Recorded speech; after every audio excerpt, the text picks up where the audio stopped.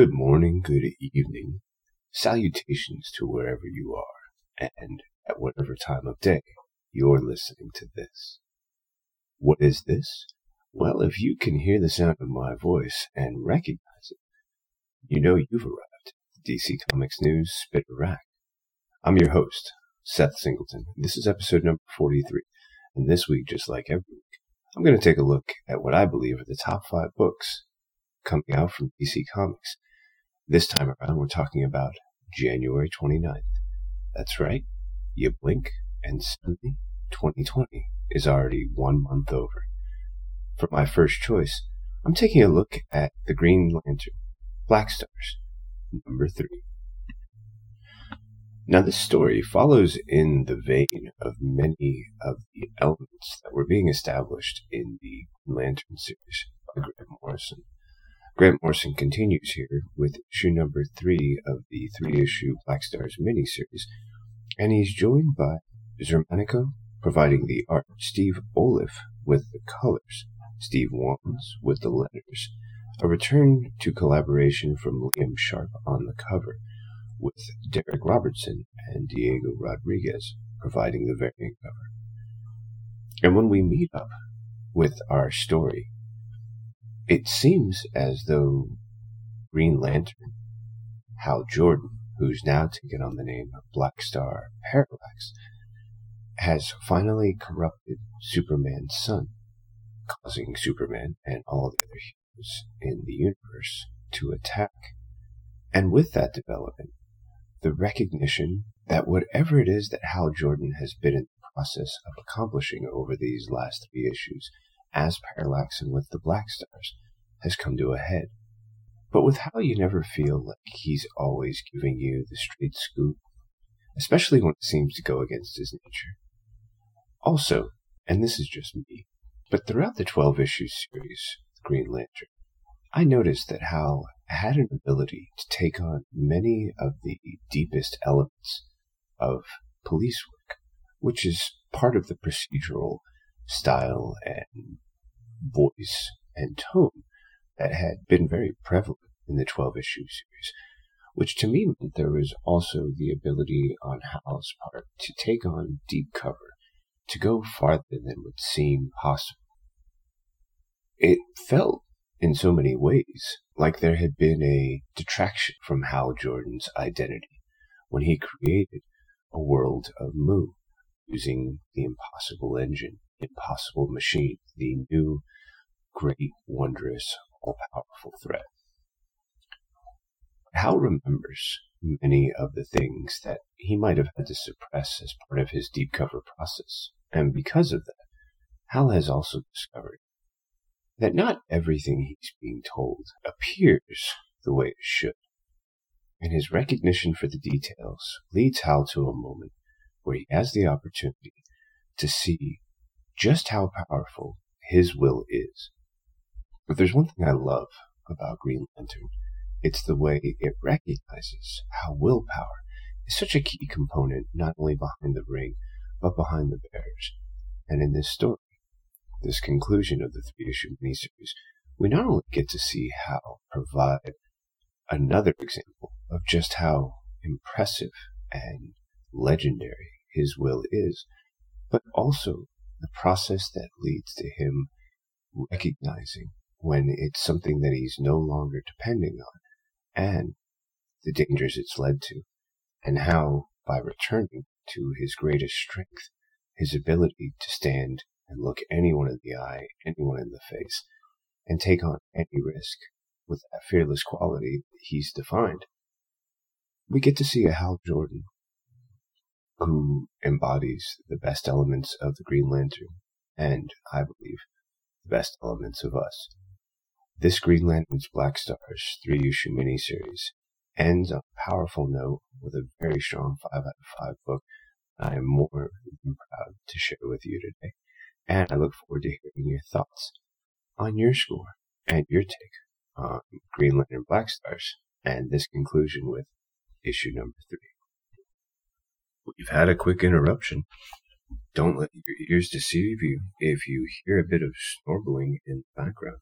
That would be my French bulldog Bruno, who decided he no longer wanted to stay down where he had been, on the couch, on a blanket, but when he heard Pop's voice, he figured he had to come check things out.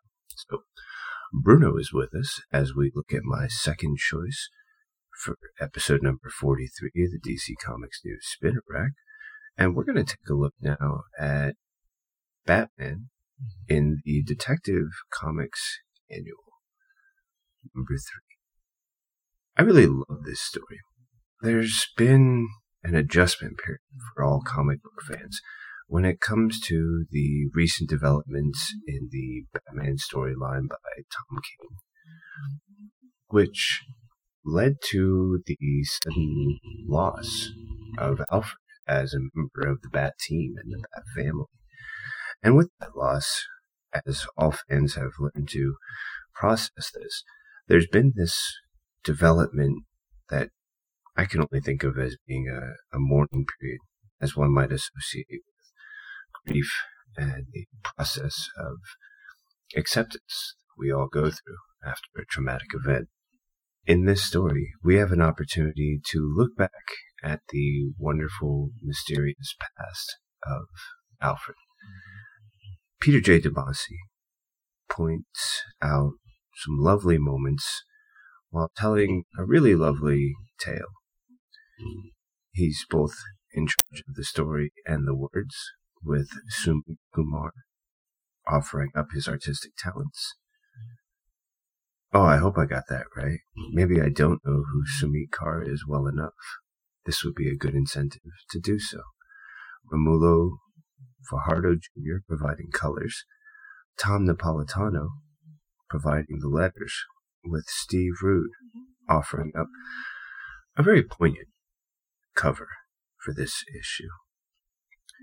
In this story, not only do we have the opportunity to see this past of Alfred's and the nemesis that he once faced, but we also get the chance to learn a bit more about some of the deeper elements of the spycraft he was involved in. There was a woman from his past, one who has come now to Bruce Wayne, not because he can do anything, but because he's kind of a rich dilettante who might know some powerful people, and if there's any way he can pass that along, and would like to do so, well, then he can be of assistance to his old friend one last time on a case that was very important, and one that couldn't be just fixed. Not only do we have the opportunity to develop all of this through the character who is introduced from his past, but we also get to see how she has developed through spycraft the ability to always have an upper hand. And in doing so, she shows Batman a thing or two. And this Detective Comics issue becomes a chance for him to see more about Alfred through the actions of a woman who knew him long before, and who has no problem pointing out that the reason Alfred wasn't able to accomplish his final mission about revenge on an old nemesis had to do with some family obligation. An orphan child, one who desperately required his attention, and in doing so, required Alfred to give up his past life and take responsibility for his new future, and also the young child who came with him.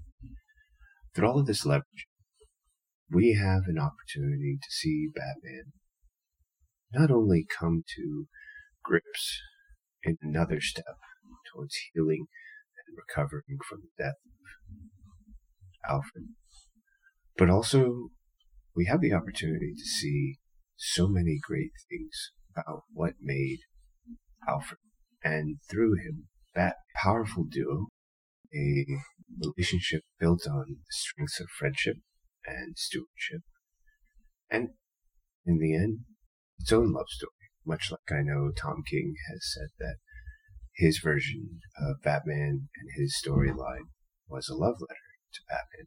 It feels as though this story has the opportunity to tell a love story and also be written or read as a love letter between Alfred and Batman.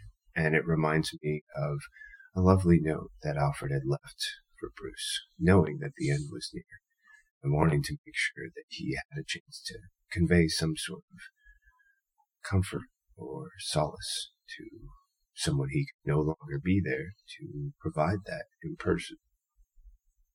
The healing process regarding Alfred is going to continue. It's going to be difficult. But with stories like these, not only can life truly be remembered piece by piece, memory by memory, but also truly celebrated, truly recognized, truly seen as something that's a blessing now that the trauma begins to fade. I really loved Detective Comics Annual number 3. I give it a 5 out of 5. So much for its storytelling, but even some lovely moments of art. There's one where Batman swings up and you can see that great trace lining that's supposed to show the sort of phases or shadows of his movement from the beginning of it to when it's executed and he's completed whatever the action might be. The details were very smooth, and it not only felt traditional, as though it's something I had seen before, but fresh, like I was seeing it either through a new lens, in new light, or with a fresh take that felt so recognizable, and yet at the same time offered many things I'd never seen before. Looking forward to seeing just what the opportunities might provide for us should this pairing get together on another Batman story, should we have the opportunity to see them work together again. Is there an upcoming issue with them? We'll have to check back to see if there is, and if it does make it on an upcoming episode of the DC Comics News Spinner Rack. With my second choice out of the way, we're going to take a quick break. We're going to play a short ad, give you some information, and in doing so, offer up some choices for you to consider before we get to our third, fourth, and fifth picks. Hi everyone, I'm here to tell you about the DC Comics News Podcast. Here every week to talk everything DC. Movies, TV, comics, and everything in between. But don't just take my word for it. Here are a couple of our sponsors. Listen to the DC Comics News Podcast. It's audio justice. No. It's audio chaos. These wackos are crazier than I am. Well, maybe you're both right. Regardless, you can catch us on every kind of podcast platform. Apple Podcasts, Google Play, Spotify, Stitcher, and everywhere you find great podcasts. So, can I go now? Let him go. He did everything you asked.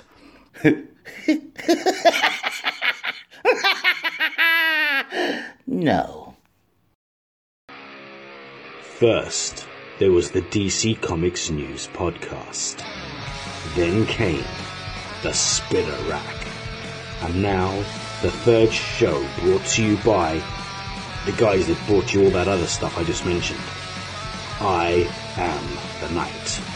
A story about the stories. A show celebrating Batman, the animated series. Week by week, episode by episode. Just when you thought it was safe to put on a pair of headphones. I Am the Night.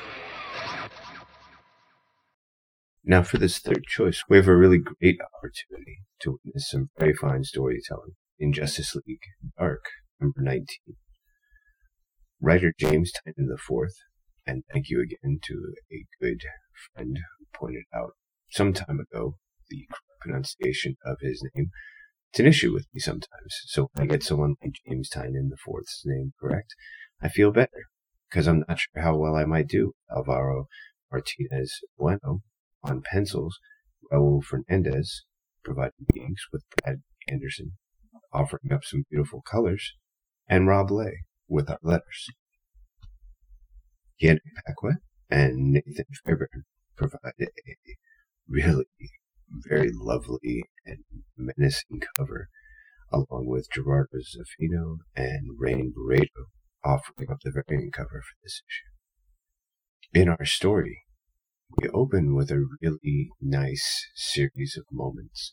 One with Man-Bat in his Bat personality, but clearly with all of his senses about him and conducting a scientific interview with Wonder Woman.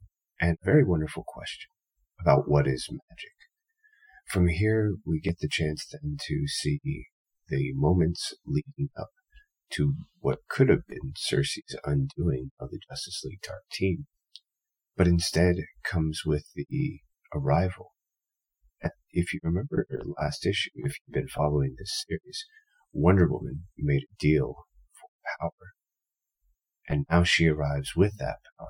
And despite all of the things that Circe has done in order to make herself as powerful as she hoped, as invincible as she thought she was, when faced with the true menace that allows Diana to take on 3 different forms, and with each wield greater power than Circe, her companions quickly begin to fall.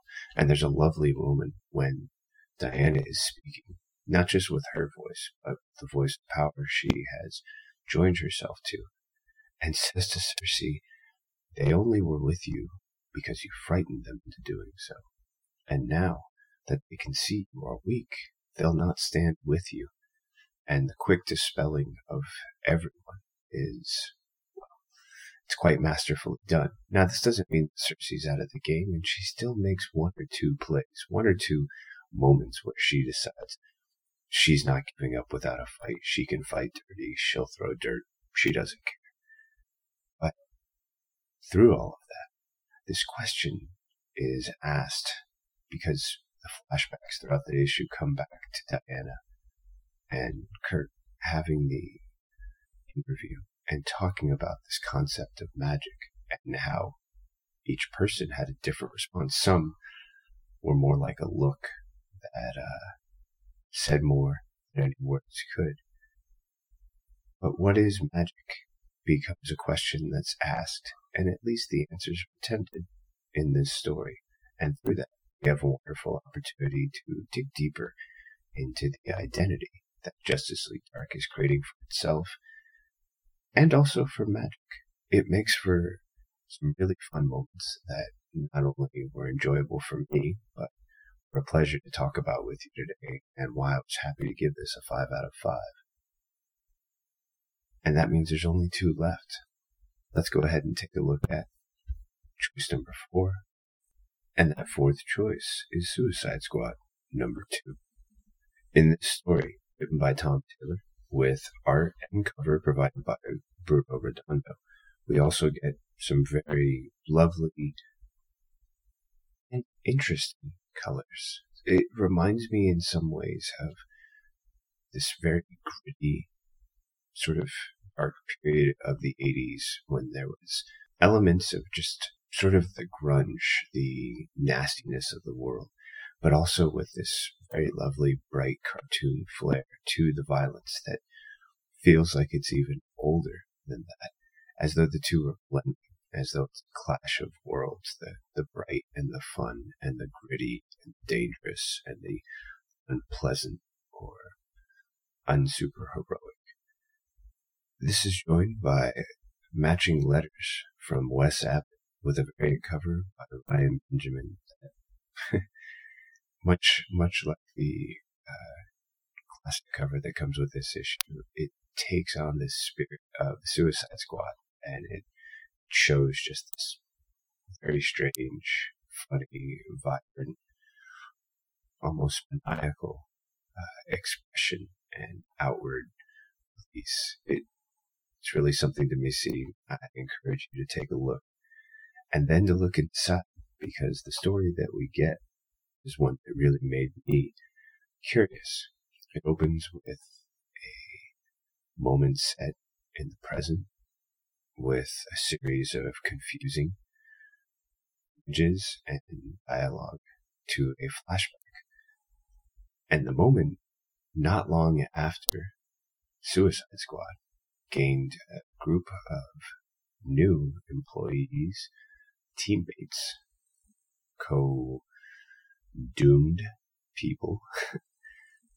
After taking out one team, the man in charge, who has since shown us that Amanda Waller was clearly taking it easy on the team, decides to make them members of the Suicide Squad, even though existing members had killed a few of their teammates, and there's no lost love, especially when two of those teammates were siblings, and one of them has its eyes on the killer and has made no qualms about the fact that bioshocks and other deterrents are only tests for what's going to be a violent response to the death of a loved one.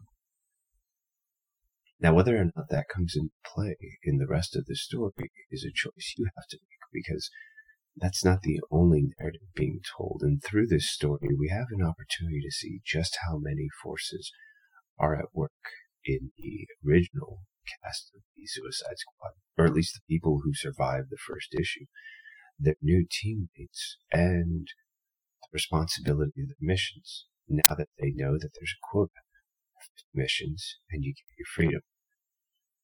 Considering how dangerous Mission 1 was, well, number 2 certainly doesn't seem like a cakewalk, and it's only a question of how you make it through the next 48. It really makes for a lot of fun and sets a bar to be met, and then once reached, to potentially raise some questions.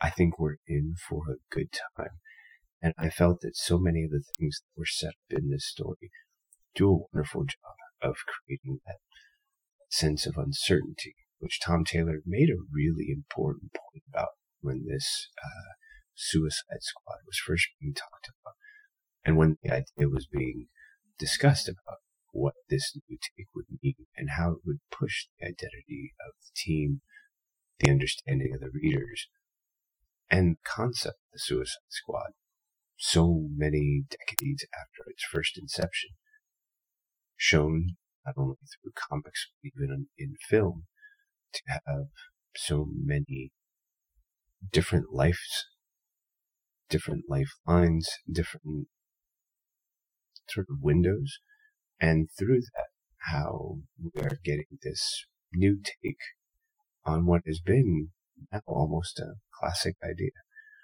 I think you're in for a great experience, which is why I'm happy to give this a very strong 5 out of 5, and move right into our 5th and final choice.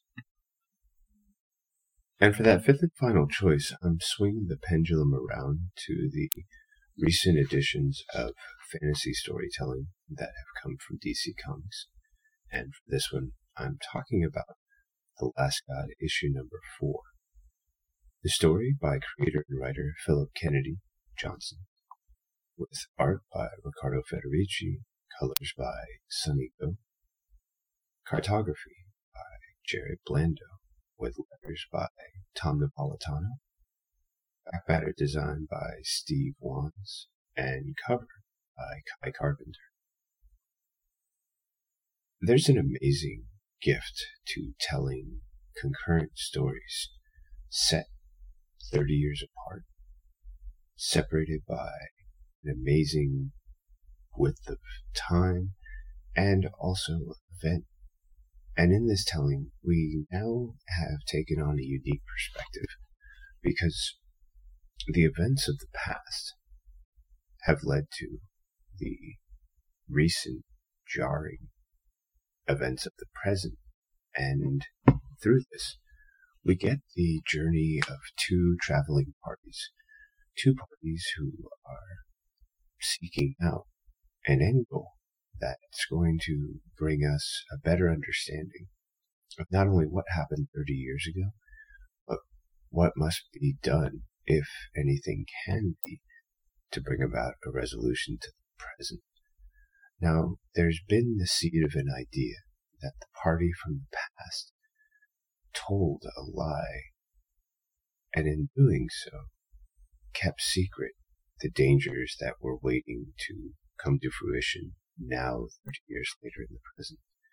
But there hasn't been enough information about what that lie is, And so as the party from the past gets closer to a chapter that will make all of that clear, we're working through the relationships that have created this unlikely alliance, much like we are in the present, where those who might have taken positions based on events over the past 30 years are forced to, mostly for survival and to try and stave off a horrifying enemy like the Flowering Dead, has created this ability to show two developing understandings, not only for the characters in the story, but for us as the reader, as the person being entertained. And through this, we really get this moment where these two narratives are not only crafting those stories, they're creating a backstory and a wealth of information that can be used to help the reader gain so much more insight to this world. And because of that, the world building that's established not only here in the actual story, but in these great end sections which go into the deep history and delve so richly into all of the ideas that have shaped who the people are now and the layers and generations that these stories have undertaken, because they become such a fabric now. They've become such a part. And we've got Bruno snarling around a little bit and the noises of the day emerging with us. And with that, there's this amazing ability to sink in so much deeper to the story, get lost in these paragraph after paragraphs of rich history, story told through song, story as captured, much like you would expect in fantasy literature, in these beautiful tomes, posterity, austerity, and the understanding that no one knows who's going to read them. But for us as a reader, their discovery, they are something we get to enjoy to such a degree that it's really hard to put them back down without hoping that each new issue will provide more of the same, and that someday, when they're all collected, it can be read again and again, and with that, a deeper and richer understanding than could have been achieved the first time around is made possible through the continued reading. It's really quite a treat, and I love seeing these great elements of fantasy that were so much a fabric of my childhood and awkward teen and probably even awkward young adult years, that it was really a joy to come across it as it's being presented in The Last God, and to share that with you as part of this episode of the DC Comics News Spinner Rack. But of course that means, with our fifth and final choice, that we have come to the end of the DC Comics News Spinner Rack and this episode number 43. I'd like to thank you for joining me, for listening to my wonderings and ramblings, and for allowing me to share some insights and the opportunity to consider books that may not have been on your radar, but could be worth your consideration after some thoughts from yours truly. Bruno has moved downstairs, but his startling is growing richer and deeper, so I'm going to take a break, make some coffee, and move into the next part of my day. But with that, a few reminders to keep on your itinerary, if not just on your radar. DC Comics News is now on all the major podcast platforms, so wherever you're listening to, you can find it or let others know where to find it, how to share it, whether it's Apple Podcasts, Spotify, Stitcher, or Google Play. So please head over and subscribe to the podcast if you haven't yet. And then if you're feeling just a bit frisky, rate and review. Let us know what you think. You can find us on all the social media channels, whether it's Facebook, Twitter, Instagram, Tumblr, or YouTube. Use the @ symbol and DC Comics News, all as one word. That's capital D, capital C, capital C, OMICS, capital N, EWS. And if you have another platform you think we should engage with you and those you know who would enjoy our content, please feel free to let us know. We love hearing more about what you know and how we can share more of us with you and those you know will also enjoy it. A little shout out to my good friend Mr. Steve J. Ray. If you haven't had a chance to check him out, he joins me on a regular basis with so many other great people on the DC Comics News podcast. And much like the Spinner Rack, he has now taken on his own show, I Am the Night, an episode-by-episode breakdown and discussion with his son Adam, as well as potential guests. Don't know who they are, if they're out there, or if that's something that I should reveal. So I'll let you make that discovery when you check out I Am the Night, and of course, the weekly news and information we break down and share with you every week on the DC Comics News podcast. This has been the DC Comics News Spinner Rack, episode number 43. I've been your host, Singleton, and like we like to say here, I only have one last reminder for you. Read more comics. Thanks for hanging out, guys. Can't wait to join you next time.